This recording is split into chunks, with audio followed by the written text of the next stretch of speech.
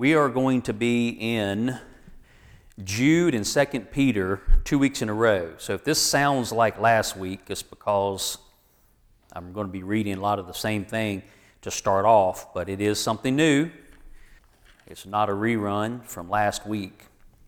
So I'm going to read out of Jude, and then we're going to go to 2 Peter, just like we did last week. So you can turn to the book of Jude, and that is right before Revelation. Very small book, but a very powerful book. So this is about apostasy that will wreck a church, a denomination. It can wreck what we learn in schools and colleges. It can mess up our governments. And we have a warning here. The Bible, the whole Word of God, is very critical, and we need to know it. So we read it often. We listen to it be preached, and the Holy Spirit makes it do what it is supposed to do. The Word of God is sent out to do what it's supposed to do, and it's going to do what it's supposed to do. We need to be people who will receive it. So I'm going to reread some of what I read last week. So I'm going to start with verse 3. Beloved, when I gave all diligence to write unto you of the common salvation. Remember, he wanted to write about the common salvation. That's what was on his heart. But it was needful for me to write unto you and exhort you that ye should earnestly contend for the faith which was once delivered unto the saints.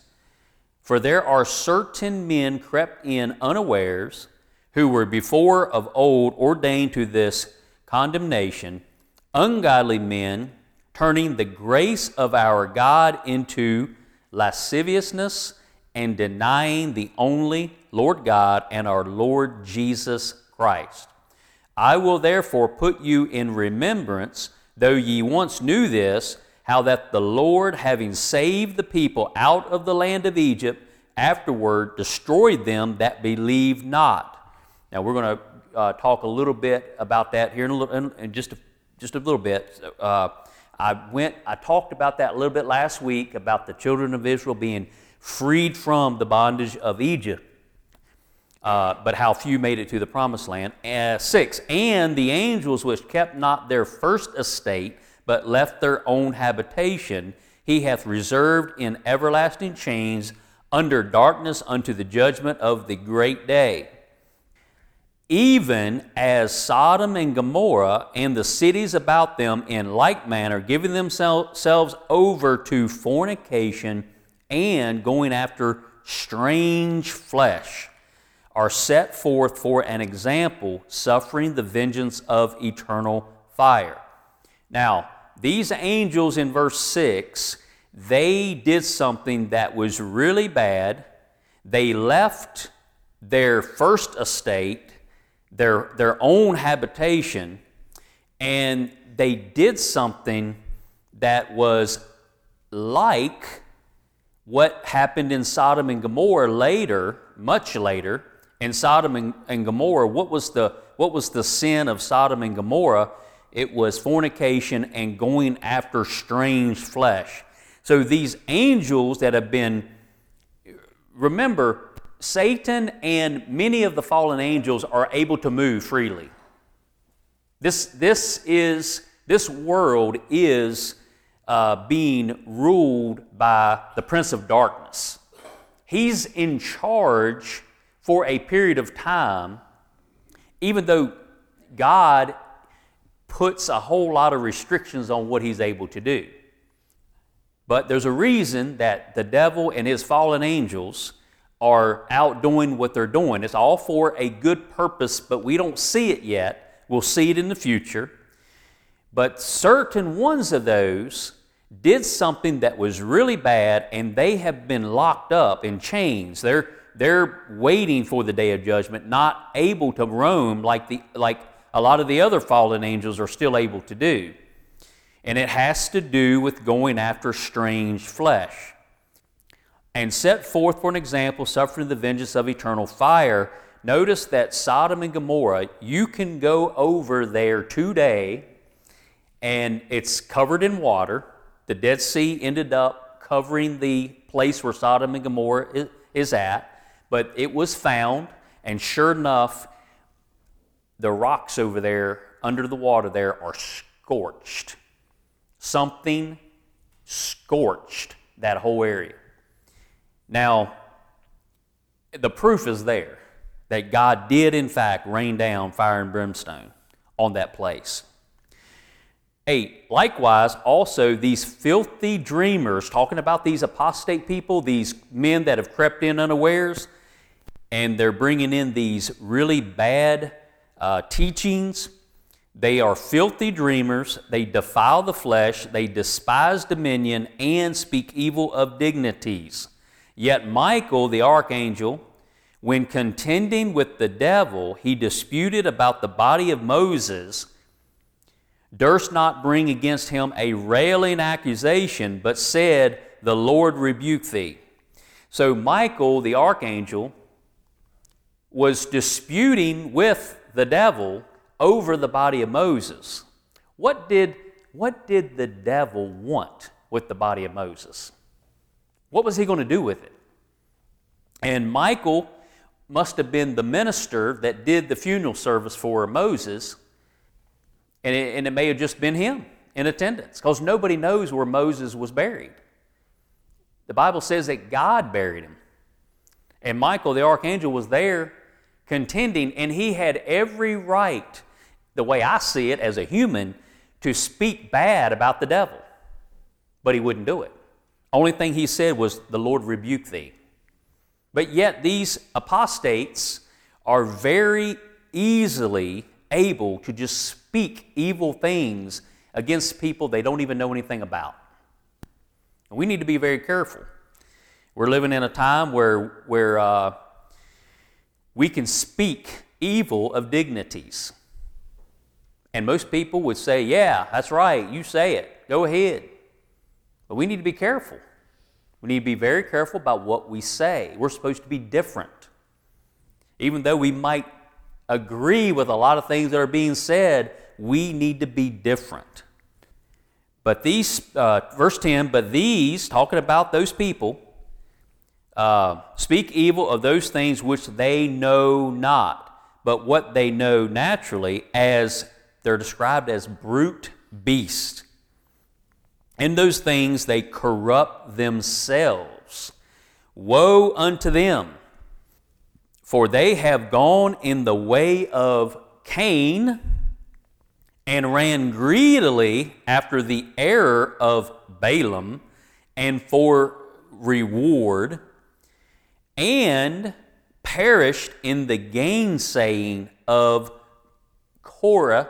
It's spelt differently in the New Testament. If you have a King James Bible, in the New Testament it's spelt C-O-R-E, but it's talking about Korah, which is K-O-R-A-H in Numbers. And that story is in Numbers 16. And we will talk about that here in just a minute. Now, what is the way of Cain? And what is the error of Balaam? And what is the gainsaying of Korah? We need to know these things. And all of these things are talked about in the Word. So, the way of Cain. It hasn't been that long where I preached a message on that. Actually, it was one of the fill-in messages that was on the podcast that I talked about Cain and Abel. Abel brought a more excellent sacrifice. Why was his good? Why did God accept Abel's sacrifice? Because blood was shed. Cain's was not acceptable. Why? No blood involved. He brought, of the things that he produced, the fruits and the vegetables, he may even had some flowers, and he brought all this and set up on an altar. It was absolutely beautiful. But there was no blood in it. Abel, by faith, knew that a little lamb had to be slaughtered and offered. So these apostate people, they will do the same. They will deny the power of the blood. So perfect special music song today. Perfect. But the way of Cain will diminish the power of the blood. That's the way of Cain. All religions of the world except Christianity diminishes the blood. All of them do. The error of Balaam. Now this past Wednesday, I'm so glad Lois is back here today. She was here on Wednesday. I did my best to scare her off and she came back. I was all over the place. All over the place in the Word. And I thought after I left, I really messed that up. But then I listened to it on the podcast and I was blown away. I was like, whoa, wow. Well, we need to know the Bible so well that we can refer to all these different things that are in the Bible. We need to know it. We need to, when somebody says something about the error of Balaam, now, just in Balaam, not only is there an error of Balaam right here in Jude, but there's also the way of Balaam. That's in 2 Peter. Then there is the doctrine of Balaam. That's in Revelation. So we got these three things here. We got a way of Cain, we got an error of Balaam, we got gainsaying of Korah, but then just Balaam himself has got an error and a way and a doctrine. And we need to know the differences between the three. So what is the error of Balaam? The error, if you go back to the story, this is where, we went an hour, I think, on Wednesday night. And when it was over, I want questions, and so there was a question asked. Unfortunately, it was one of those questions that takes an hour to answer. So I asked everybody that was here, are y'all ready to let's do another one. Let's do another podcast. Let's do another hour and we'll answer this question. And and they were like, oh, no, we're good. We're good. So the story of Balaam, it's in Numbers. And Balaam's the one who had the donkey that saved his life. You remember that story? Balaam is, he's not looking with spiritual eyes, but the dumb donkey, dumb as in shouldn't be able to speak, could see the angel standing there in the way with a sword drawn. Balaam doesn't even see it. And he's trotting along, and this donkey keeps turning, and Balaam is hitting him, trying to get him back to go where it's supposed to go, and this donkey keeps turning and finally gets him into that narrow place and presses him up against the wall and collapses, and Balaam gets up and is beating this donkey, and then the angel of the Lord's there, and he's like, whoa. And the angel said, if it wasn't for that donkey and you would have kept going, I would have surely killed you. So what was the error of Balaam? He ended up, it says something about for reward. The error of Balaam for reward. Balaam was a prophet for hire. It was very well known that he could curse someone and they got cursed, or he could bless someone and they would be blessed. He was not part of the nation of Israel, but God talked to him. He had a relationship with God Almighty, and he wasn't even part of the nation of Israel. And Balaam knew God. And when he was offered by Balak to put a curse on these people, he was like, wow, I'm going to make some good money off this. But he knew that he had to go talk to God about it.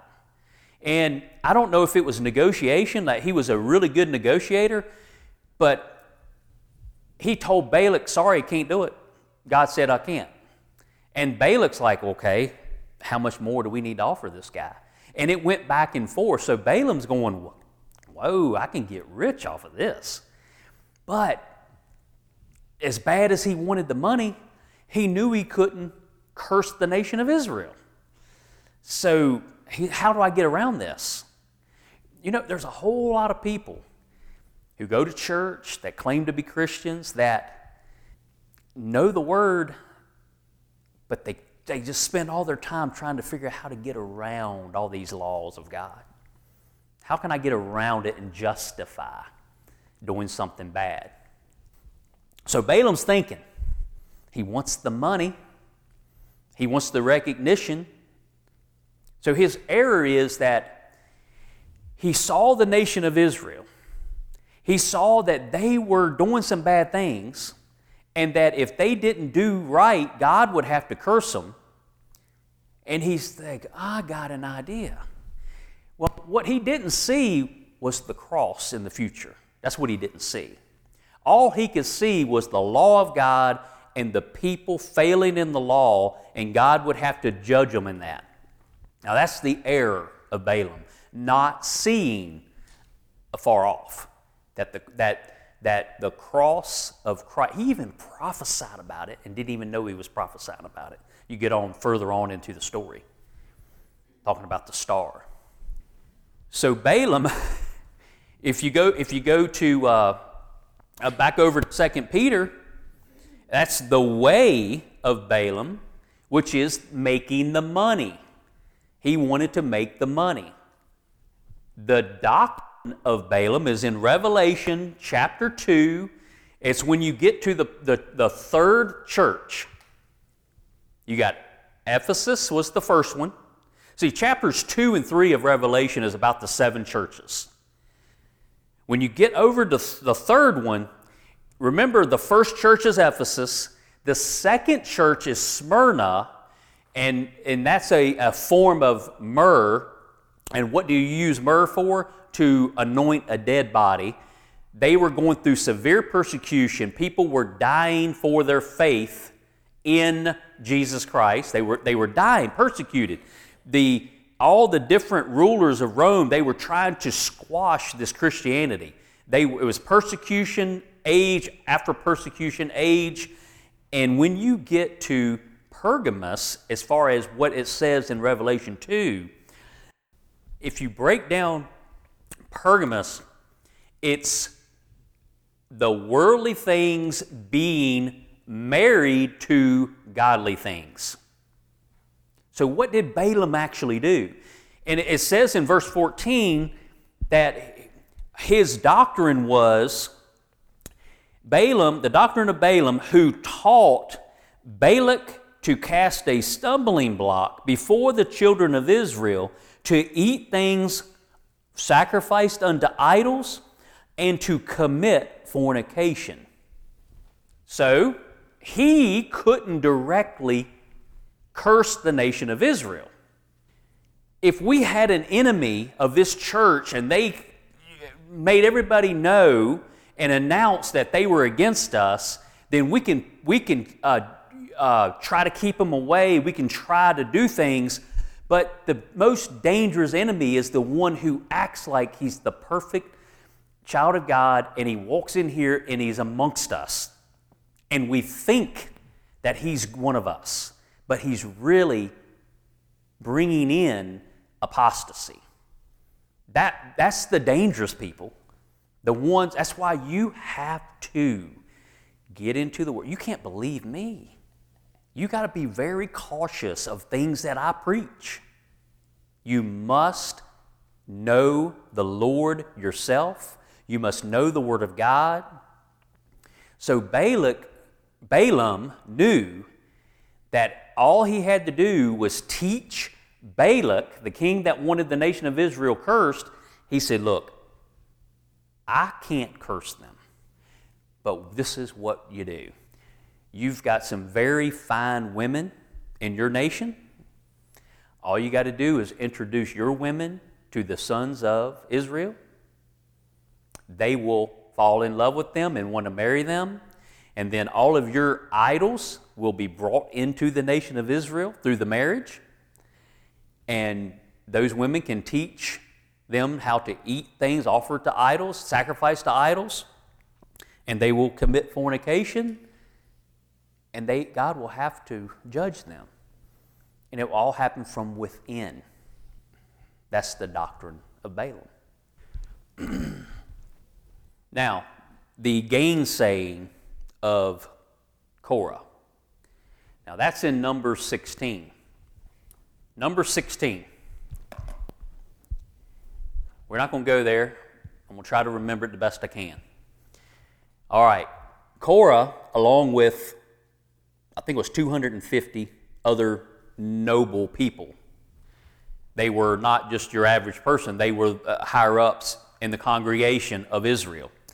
And they all got together, and they went to Moses and said, basically, who are you that put yourself way up here above all of us? And they were told to do certain things that they should have said, no, we're not doing that, but they did it. They burned incense in their censers. They did things that were only for the office of the priest, which was Aaron. They were talking against Moses. They were talking against Aaron. So really and truly what they were doing is they were against the Word of God. The Word of God said this, and Moses represented what God said. Remember, not too long before Balaam's story, the children of Israel were complaining, and God sent all the fiery serpents in and was biting all the people. And when they realized they had done wrong, they went to Moses and told Moses, we've sinned, will you go to God for us? Well, they just did this over and over again.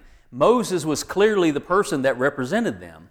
But Korah and all those people were against it, and they were given an opportunity to repent of all that, and any people that were with them. And Moses told them, if you don't die and you just live your life, then I'm wrong. But if the earth opens up and takes you in, you're wrong. And the earth opened up and swallowed them in. The Bible says they took a really quick trip to hell alive. And down into the earth they went, and then the earth closed back up on them, and they were no more. What is amazing to me is even after that, the people blamed Moses and Aaron for what happened to all the others. And God said, I'm taking them all out. And that's not the first time I said I'm taking them all out. It wasn't the last and only time. And Moses, he said, Aaron, God's sending a plague to all the people. He said, take your censer, burn incense, get in amongst the people as fast as you can, and make an atonement for them. And that's what he did. And many of the people were dying of this plague, but then most of them were saved because they stood in the way. They made an atonement. It was a type and picture of what Jesus was going to do for all of us. Now, you know in that story of the fiery serpents, what did Moses do to cure that? You remember what he did? What, anybody else? It was a brazen serpent, a serpent made of brass. They put it on a pole and lifted it up. Now, that happened in 1452 BC. I wrote that down, approximately. I don't know how accurate that is, but it's somewhere in that neighborhood. The brazen serpent was set up in 1452 BC. Have you ever asked yourself, what happened to that brazen serpent? Do you know what happened to it? Anybody know what eventually happened to it? Anybody know? Can't remember. All right. She's got some recollection of it. Well, about 700 years later, this is 2 Kings, which would have been around 700 BC. 2 Kings chapter 18, verse 4. Now this is Hezekiah. Hezekiah was a really good king. most of all of Israel's kings, you had northern kingdom and the southern kingdom. The nation, see, Israel, all the kings of Israel were horrible, every last one of them. But in Judah, there was a handful of good ones. And Hezekiah was one of the good kings. Really bad before him. Things had gotten into a really bad mess. And Hezekiah, what did he do in 18 verse 4? He removed the high places and break the images and cut down the groves and break in pieces the brazen serpent that Moses had made, for unto those days the children of Israel did burn incense to it. They had made an idol out of the brazen serpent. 700 years later, they're burning incense to a brazen serpent. They're worshiping a type. You know, if we had it over in Russia, I think it's Lenin that they've preserved his body, and he's sitting up inside of this big old fancy place, and he's guarded by guards, and you can go over there and you can walk through, and his body has been preserved, and people walk through every day. Thousands of them walk by and just look at this leader, this worldly leader. Was Satan wanting to do that with Moses' body, knowing that the people would worship his body? I don't know. I mean, it's just, I don't know. But you know what? If we had, I heard somebody arguing over, why couldn't God preserve at least one of his originals? You know, as far as the books of the Bible, they're all copies gone from year, and people want to say the Word of God isn't perfect anymore because it's been copied so many times over and over and over again. There's got to be some human mistakes in it. But yet the people who copied, they counted letters. And they would copy, and then they would count letters, and if the letters it wasn't the right number, they knew they messed up somewhere. They were so meticulous in the way they did it, there was never any errors. If there was, somebody caught it, and they fixed it. God preserved his word. So, I'm sure the copper scroll that was found at the Dead Sea scroll, all that Dead Sea stuff, I'm sure that somebody has paid a lot of money for it, and they're worshiping that copper scroll. It's like an idol to them. Can you imagine if God did preserve one of his originals, where would it be? Would people worship that original? You ever wonder why Jesus never baptized anybody? Because the people who got baptized by him would think they were way better than somebody who didn't get baptized by Jesus. You ever realize that Paul, talking about baptism, said, I'm just thankful I didn't baptize any of you. Oh yeah, I did baptize Stephanus and his household, and oh yeah, those two guys, but other than that, I don't know if I baptized any of you. People will put baptism on an equal plane with being washed with the blood of Jesus. Human beings will idolize anything and put things that are not supposed to be in place of Jesus, right there in place of Jesus. The brazen serpent. It was a serpent, which really, there's a lot of people probably died that wouldn't look at it. Moses set it up and said, anybody who would turn, you're bitten, you're dying, that poison that's in your body is killing you, all you have to do is turn and look at it, and you'll live. And there's probably several that said, oh no, it's not my religion to look at serpents, and wouldn't look at it and died. All you got to do is look. We are all bit with the poison of sin. It's in our bodies, and we're dying from it, and we're going to go to hell forever unless we turn and look at Jesus on the cross. Look to him. The brazen serpent won't do it for you anymore. That was just a type. It was a shadow. We're not saved by types. We're not saved by shadows. We're saved by the real thing, which is Jesus. I haven't even got to 2 Peter yet. Now, Hezekiah broke it up, smashed it, because people were idolizing it, that brazen serpent. I'm going to read a little bit more out of Jude. This is verse 12. These are spots in your feast of charity or your feast of love. When they feast with you, feeding themselves without fear, clouds they are without water. Now, when it's really hot and dry and the grass is drying up and the gardens are just really needing some water, and you see this big black cloud form and it's coming your way and you're thinking, yes, and you get absolutely no rain out of it, it isn't, to me, it is very disheartening. When I see the cloud form, and here yesterday was a good example, those clouds formed, and at the end of our road was wet as it could be, but at my house, dry as it could be. I wanted rain on my field. That's the way these apostates are.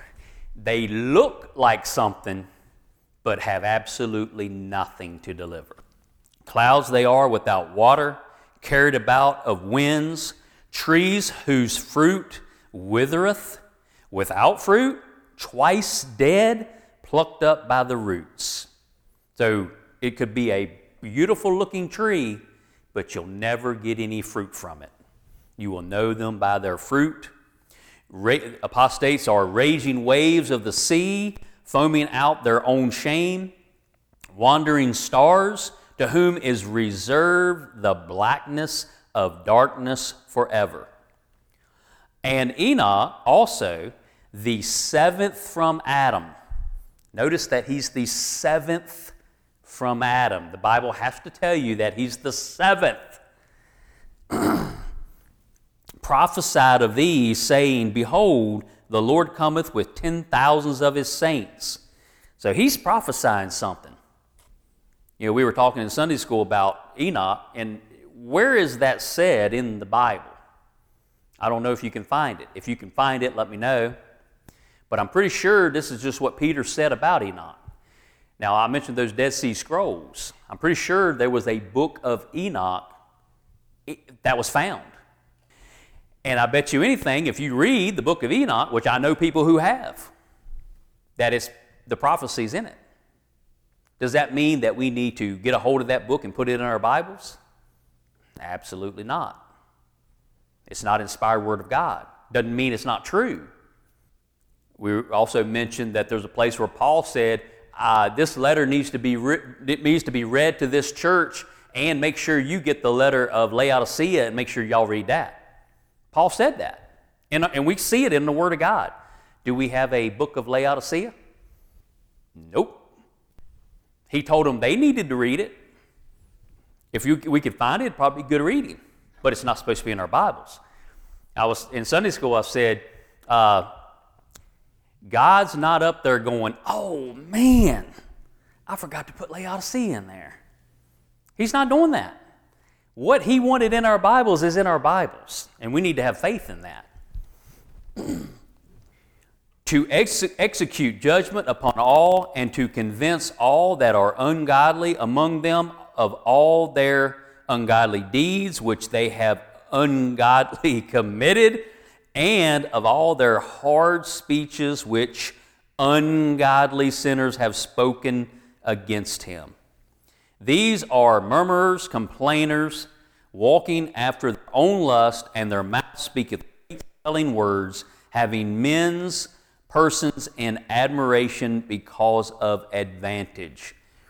But, beloved, remember ye the words which were spoken before of the apostles of our Lord Jesus Christ, how that they told you that there should be mockers in the last time who should walk after their own ungodly lust. But ye, beloved, building up yourselves on your most holy faith, praying in the Holy Ghost, keep yourselves in the love of God, looking for the mercy of our Lord Jesus Christ unto eternal life. And of some have compassion, making a difference. See, there are certain people all you need to do is show compassion to. But then there's others. Save with fear, pulling them out of the fire. hating even the garment spotted by the flesh. Now unto him that is able to keep you from falling and to present you faultless before the presence of his glory with exceeding joy, to the only wise God, our Savior, be glory and majesty, dominion and power, both now and ever. Amen. Now, in pulling them out of the fire, Adrian Rogers shared a story about 80 men. I think it was Fort Dix. I don't know what year it was, but it was a big forest fire that had happened. And these, I guess they were military men it was 80 of them that were taken in to fight this wildfire. While they were fighting the wildfire, the flames jumped and the flames ended up going all around them. And they were trapped. And they knew that they were going to be consumed by the fire. It was every direction. They were trapped. They were stuck in the middle, didn't know what to do. Well, there's a little plane that was flying over. And the plane would fly right over top of where they were, and something fell out of the plane. And they saw it, and they ran over, and it was a piece of paper tied to something that had some weight to it, just some object. And they opened it up, and it had a message on there from the pilot, and it said, one way out. And then another, he would drop something else, and he'd say, go down to the big rock. And he just kept dropping messages. He would fly over it, and what he was doing, he was telling them which way to go, because from up in the sky, he could see that if you went down and turned right and go across this ledge, there was one way where you could get through the flames and get out of there. So, what do all those 80 men do? Do they just go, we're trapped, we're surrounded, there's no way out, we're going to die, and just sit there? Or do they take a message that is dropped down from the heavens, who has a much better picture of what's going on, and follow the word and get that one way out of fire? There's just one small pass to get out from burning in hell, and his name is Jesus. Let's pray. Heavenly Father, we thank you once again for your word. Father, for your saving word. And Father, we are Christians. We believe that Jesus was very true and very faithful in the saying that no one gets to you, Father, except through him. That he is the way, the truth, and the life. And Father, I pray that each and every one of us will believe it and have boldness to look to you, to know that even though things may look very dark, things may look like there's just no hope here on this earth, Father, that we are totally surrounded by the flames, but Father, your word, if we will trust that you know what's best for us, and that you have given us a message. And Father, that if we follow your message, you will deliver us from the fires of hell into your glorious kingdom in heaven. Thank you, Father. Thank you for making a way. Father, I pray we will be people who will follow it. In Christ's name we pray. Amen.